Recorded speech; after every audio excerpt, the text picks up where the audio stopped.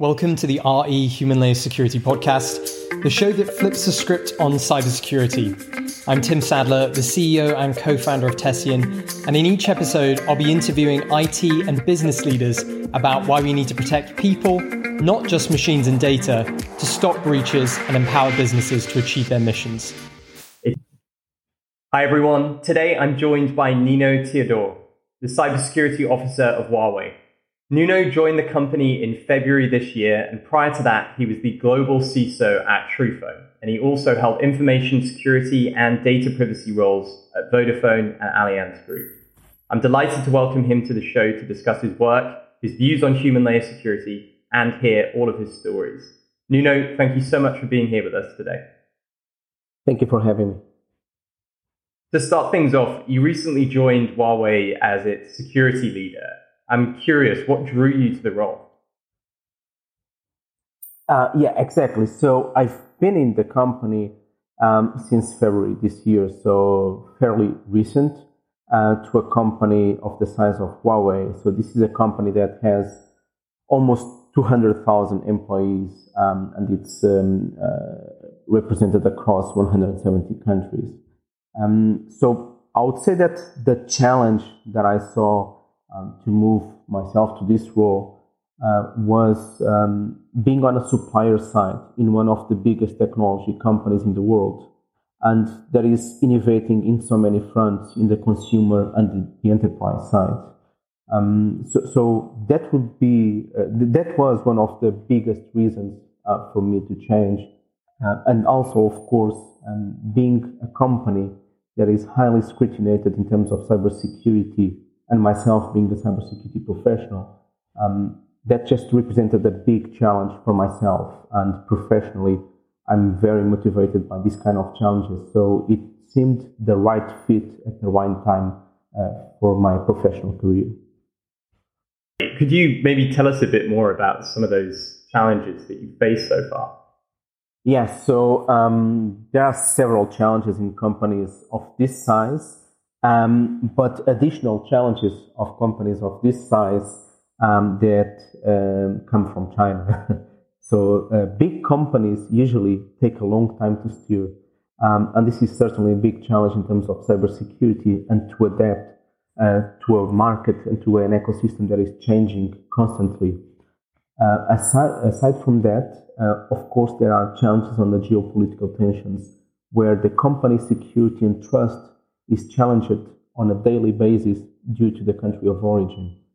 This creates a huge challenge for the cybersecurity leaders in Huawei, and for myself personally, it's very rewarding to work in a company where we can see day after day the fulfillment of cybersecurity and privacy controls and the challenge that we are placed regarding the source or the country of origin of the company. It doesn't match with one with the other. So that represents an additional, let's say, effort that cybersecurity leaders need to do in Huawei to really make it clear and to make it transparent on the cybersecurity controls that we put in our equipment, in our products for the end user in general and for the companies that use our products.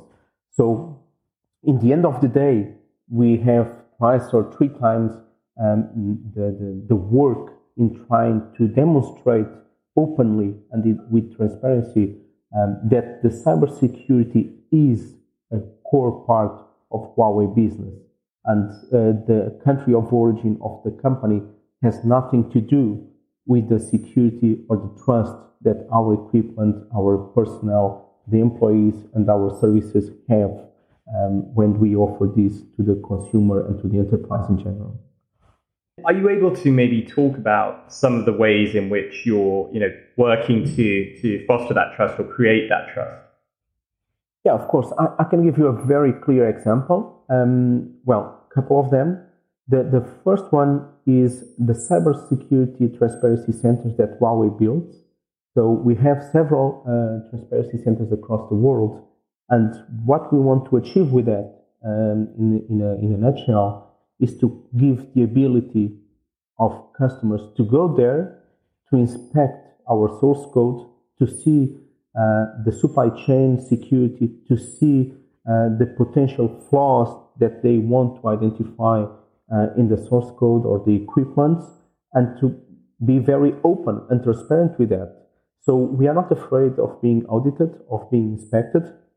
We have actually created these centers to allow customers to go there, even with their own auditing companies, independent ones, or regulators or governments, to go to these centers and to audit us, to inspect to the lowest level of source code what we are producing and what we are delivering to the customers and to the government.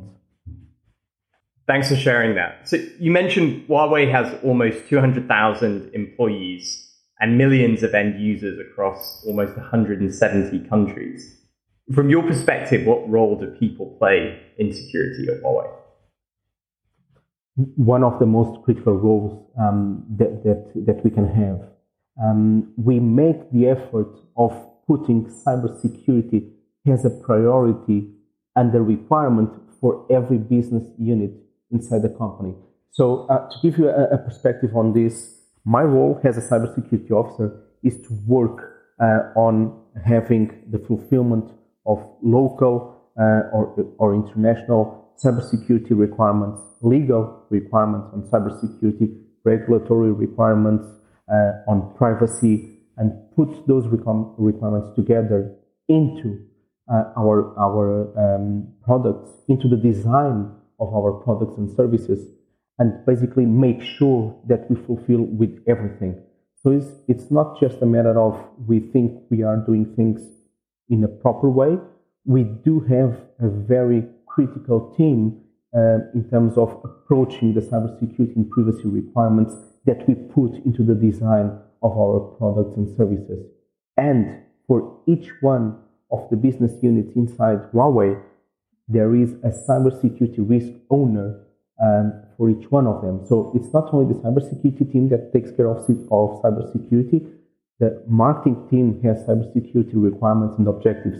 The public communications team, they have cybersecurity requirements and objectives. The product team, they have cybersecurity requirements and objectives.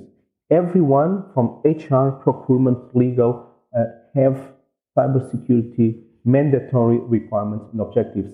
And this is something that is enforced from the top level of the company. It's not something that comes only from the security team, it comes from the CEO itself. So Huawei is a company that really strives for having cybersecurity embedded into all the business units inside the company.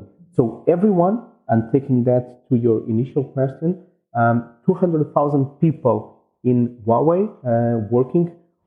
Probably not all the 200,000 are reaching the same level of requirements in terms of cybersecurity, but everyone is a part of the ecosystem that takes cybersecurity and privacy to the most to the highest requirement in terms of need of the company.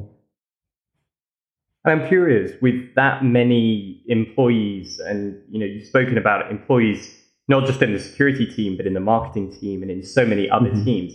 How do you take people on the journey? How do you get everybody to feel bought into this responsibility for security?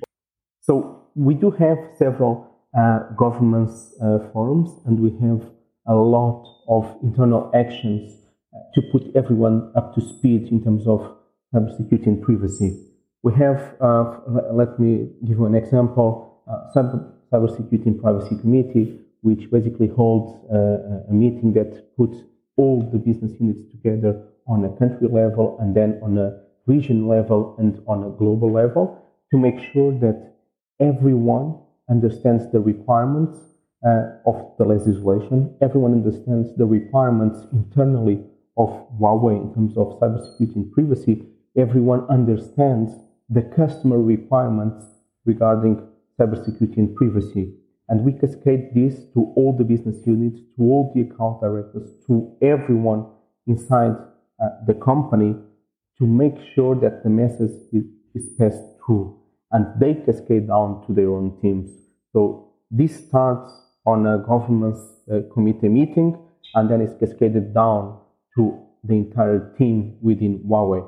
And this starts on a local level, to the regional level, to the global level of the company, to make sure that everyone is articulated with the same requirements and with the same decisions on a security level from the company side. Let's talk about trust. You mentioned in an article that you wrote recently that there's nothing such as trust in the current digital world. I'm curious, what did you mean by that? So what I want to say with that is that trust is the number one thing in the digital world right now. If you think about anything that is digital, if you do not trust that digital environment, you will probably don't want to use it. You will be a bit constrained about using that digital ecosystem. And if you scale this to a company like Huawei and to an ecosystem where we provide probably most of the technology in terms of telecommunications, trust is the number one thing that we need to have internally, externally, and to demonstrate to everyone. So when I say there is nothing such as trust in the current digital world, is that trust should not be something that we assume it exists. It should be created, it should be demonstrated, and it should be connected to what we call a zero trust approach in the organization, especially because when we leverage concepts such as zero trust approach in organizations, we are now able to adapt to a constantly evolving threat landscape. And we are now able to consider the current cybersecurity paradigms of unknown insider and outsider malicious agents. And those agents that can disrupt operations and services, even in a nationwide level, are a bit more manageable if we do implement these zero trust approaches. So when I say there is nothing such as trust, is exactly do not assume that trust exists by default, but do create the mechanisms to enforce trust and to demonstrate and verify that trust does exist. No, I agree. I think that's so important. I want to backtrack slightly. You mentioned the concept of zero trust, which is something different, I think, to what you were initially speaking about, which is the importance of an organization building trust with its customers, its employees, and earning that. Maybe we could talk a little bit about zero trust. So why is zero trust so important to organizations? Sure, that's exactly spot on. I would say that zero trust is important to organizations because it allows us to implement a model where we already assume by default that a breach or an incident has already occurred or will certainly occur. And then it makes the organizations to constantly enforce more fine-tuned risk management approaches, where the goal is to take the probability factor to a near zero value in terms of risk. So if we think about trust, why should you trust something even if it's your internal or external ecosystem in the digital world of today? People with a security background know and have seen many times that trust can be deceiving. So we can pretty much make things appear differently of what they are. So by applying a zero trust model, we are able to really understand and make a decision on what we should trust and what we should do with internal and external agents. You will never fully trust a connection that is reaching your data center just because it says it comes from a trustworthy asset. You should never trust that someone will access a server and they will behave properly because they are an employee of the company. You should never trust as a customer that a supplier is putting an appliance inside your network and the appliance will do only what it's supposed to do and nothing else just because the supplier has a very good reputation. And on the opposite, you should not trust a supplier just because it doesn't have a very good reputation. Trust and zero trust paradigms should be the paramount of today's digital world. And that's why in Huawei, not only Huawei, but Huawei, we do implement what we call the ABC, which is the assume nothing, believe nobody, and check everything, which is our zero trust approach within the company. And we do have strict policies with regards to the execution of any action. And we do believe that trust needs to be based on facts. Facts must be verifiable, and verification must be based on common standards. And that's why Huawei believes that this is an important model for building trust in the digital era. Yeah, and it seems like trust is, again, just so core to the company and the mission. It's interesting to talk about these concepts of trust from the kind of consumer perspective and then trust from the internal perspective of the security team. What is your philosophy here? What are you saying to people? I mean, it sounds like you're saying that, trust needs to be earned and everybody has a responsibility, whether it's a consumer, choosing to buy a product, or whether it's a security team that are evaluating an event or an incident. You're saying you've got to do the work. You've actually got to, you can't just take things at face value and default trust them. And if that's the case, what advice do you have for people? What should they be thinking about in terms of how, they verify whether they can actually trust something or not? I think that's a very good and difficult question. So thank you for that. The problem is that trust is something that usually is more psychological than anything else. Of course, you do have facts. You do have the capability to check and to inspect something that will probably bind your trust to some principles. But in the end of the day, trust for the consumer side, it's something that it's by default associated to a preconceived idea that they have of something. So when assessing trust towards an equipment, a company, a wearable, something that is going to be bought by a supplier, well, I think it depends on the maturity of the consumer itself. But if you see in the news a lot of data breaches of that company, a lot of incidents of that company doesn't have people in charge of cybersecurity, then probably nowadays you won't trust much into the outputs of that company in terms of security and privacy.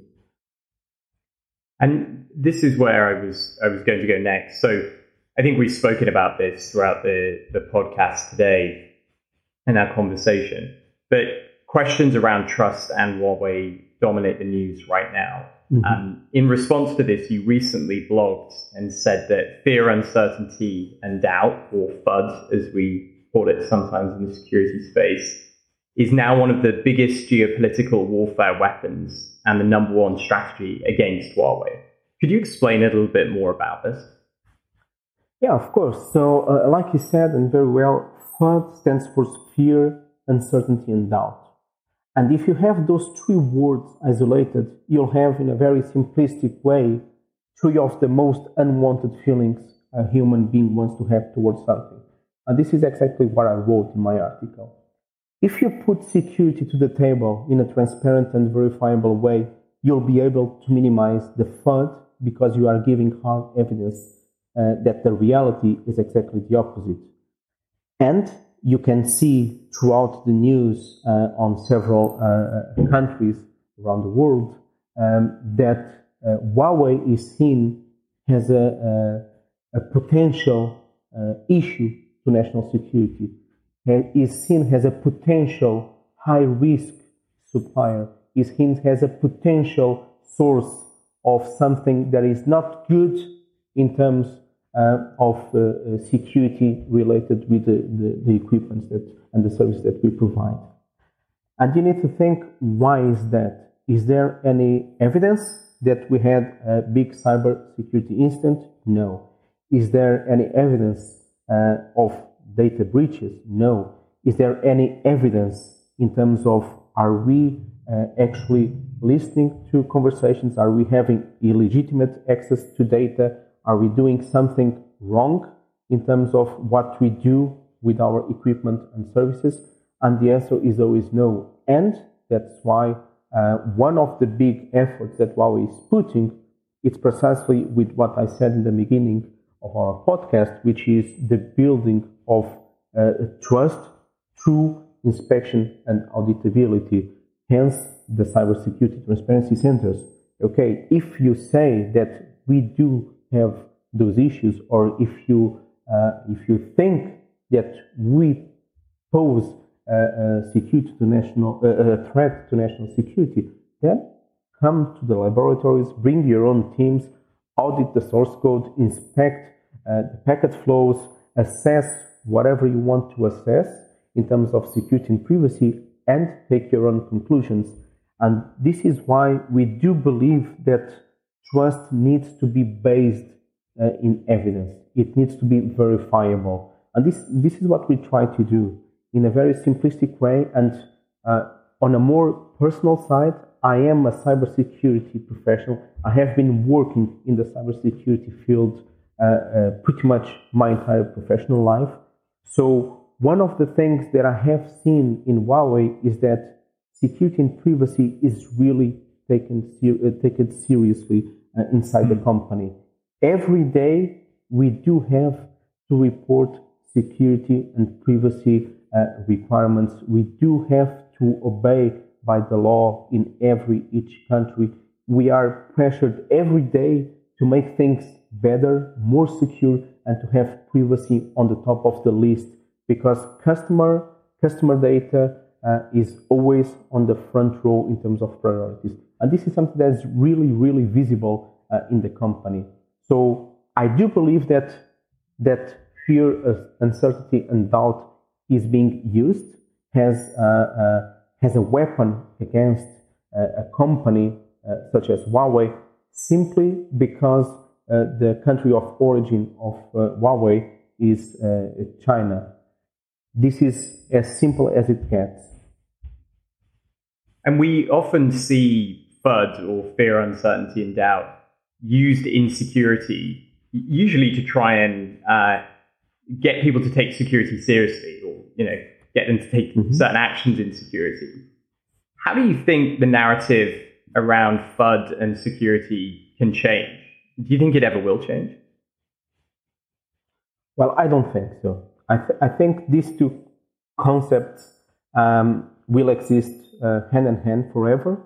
You will always have organizations, people, governments, states, whatever, using FUD towards something with a certain goal in mind.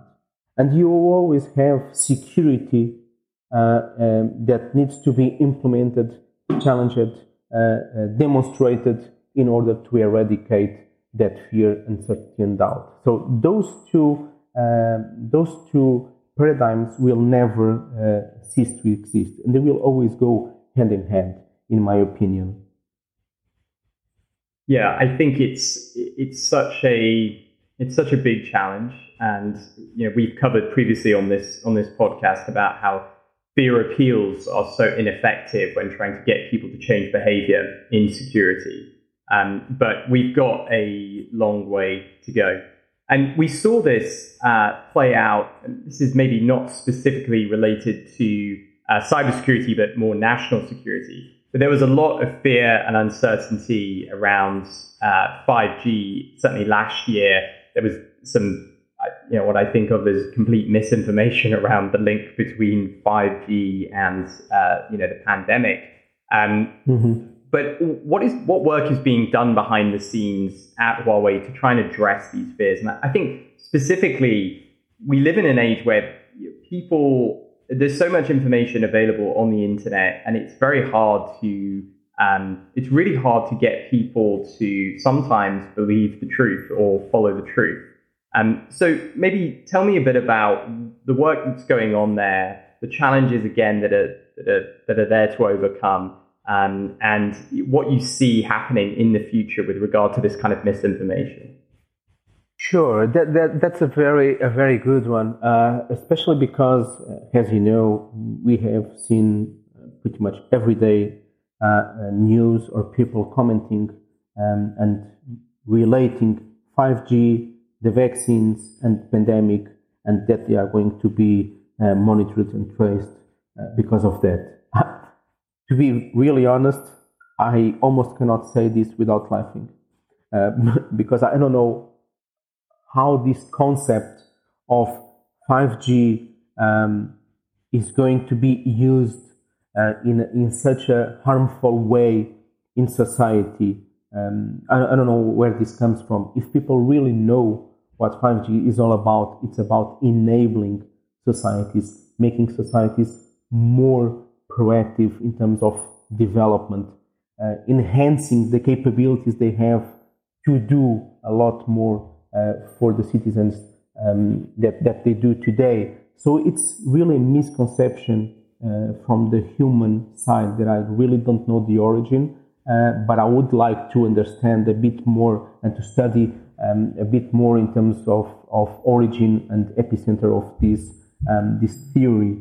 So at Huawei, what we try to do is to collaborate with governments, with the Commission, with stakeholders in various spectrum, and try to support the development of security ecosystems around 5G, and of course with the cooperation of everyone. This will be achieved. The European Cybersecurity Certification Group, the NIST Cooperation Group, the 5G standardization, and all the stakeholders associated with these activities are being, of course, a big part of what Huawei is doing, is collaborating with and is monitoring. And why? Because it's very simple. We do want this technology to be a secure technology. We do want to make the 5G ecosystem secure. We are not afraid of assessing what we are doing in terms of 5G. We do want to collaborate, and as a result, we do want that the understanding of the impact of 5G threats is defined, and in a coordinated risk management approach, 5G networks are created in the most secure possible way. So the major telecom equipment providers where Huawei is support, for instance, in this case, the European Union to raise 5G security evaluation and certification standards, strengthening the EU role and national authorities with open and transparent supervision. So it is only by creating this fairness and transparency among the 5G suppliers that the world will fully benefit of these technologies. Today we've spoken a lot about Huawei and 5G. These are two huge topics, and I think two huge topics that come under a lot of scrutiny from the public, from people asking a lot of questions again about trust. But really, I think the underlying message here from you is that this applies to every single company and every single technology. In 2021 and beyond, you have to be working to earn trust and verify trust in our organizations. What principles and philosophies do you think security teams should be taking forward with regard to trust? What role and responsibility do security professionals have in creating and sustaining that trust for their organization and also with their employees? So security professionals need to understand that this is no longer a security silo inside the companies, and we do need to work as a business enabler inside the company, and we need to understand the overall requirements from everyone that will use the services or the products of our company. So I would say that one of the first or critical things that a security professional inside the company needs to do is understand the business risks that are associated with what the company is doing and be an enabler of business. I also believe that security professionals should have a pretty solid technical background to understand everything from a bit level and strong soft skills to be able to present from the engineering level to the board level and act as a middleware between both, because most times there's a lack of communication and understanding between the two parties. So pretty much a middleware that fully understands business, that knows how to communicate, that acts as an enabler of the business towards a better and more secure ecosystem. That's great. Nuno, thank you so much for your time today and joining us on the podcast. We like to finish up every one of our shows with some rapid fire questions to get to know the humans on the Human Layer Security podcast a little bit better. So I wanted to start with, what's the best advice you've ever received? The best advice I ever received. So I would say that there's one in particular that came from a very good friend of mine, Alexander Medarov. He's the CEO and CISO of Digital 8, and he's a former colleague of mine in Allianz, a former information security officer. And the advice is pretty simple. Don't jump to a fire to save yourself from another fire. And if he's listening to this, he will know that he told me this in what we call the 666 room.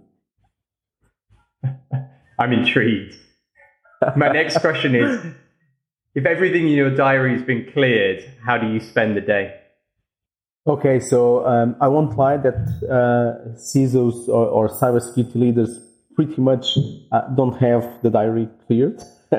But if we do, I do try to get the best balance between spending time with my family, especially my daughter, to exercise and keep a healthy mind and body, and to read. I like to read a lot.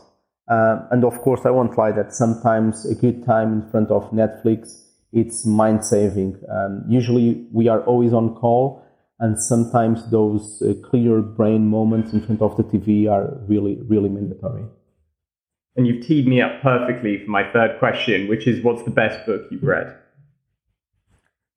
This one is a hard one because I really like to read, and I probably have a flaw in my reading journey, which is I pretty much only read things from my area, my professional area. But I would say that one of the best books I've read was Ghost in the Wires by Kevin Mitnick.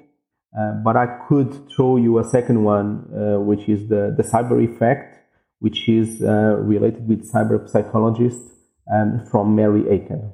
Those two I would highly recommend.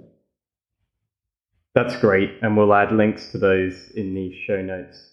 Nuno, thank you again. It's been great to have you with us today. Thanks for sharing all of these lessons, all of these thoughts, and we look forward to speaking with you again in the future.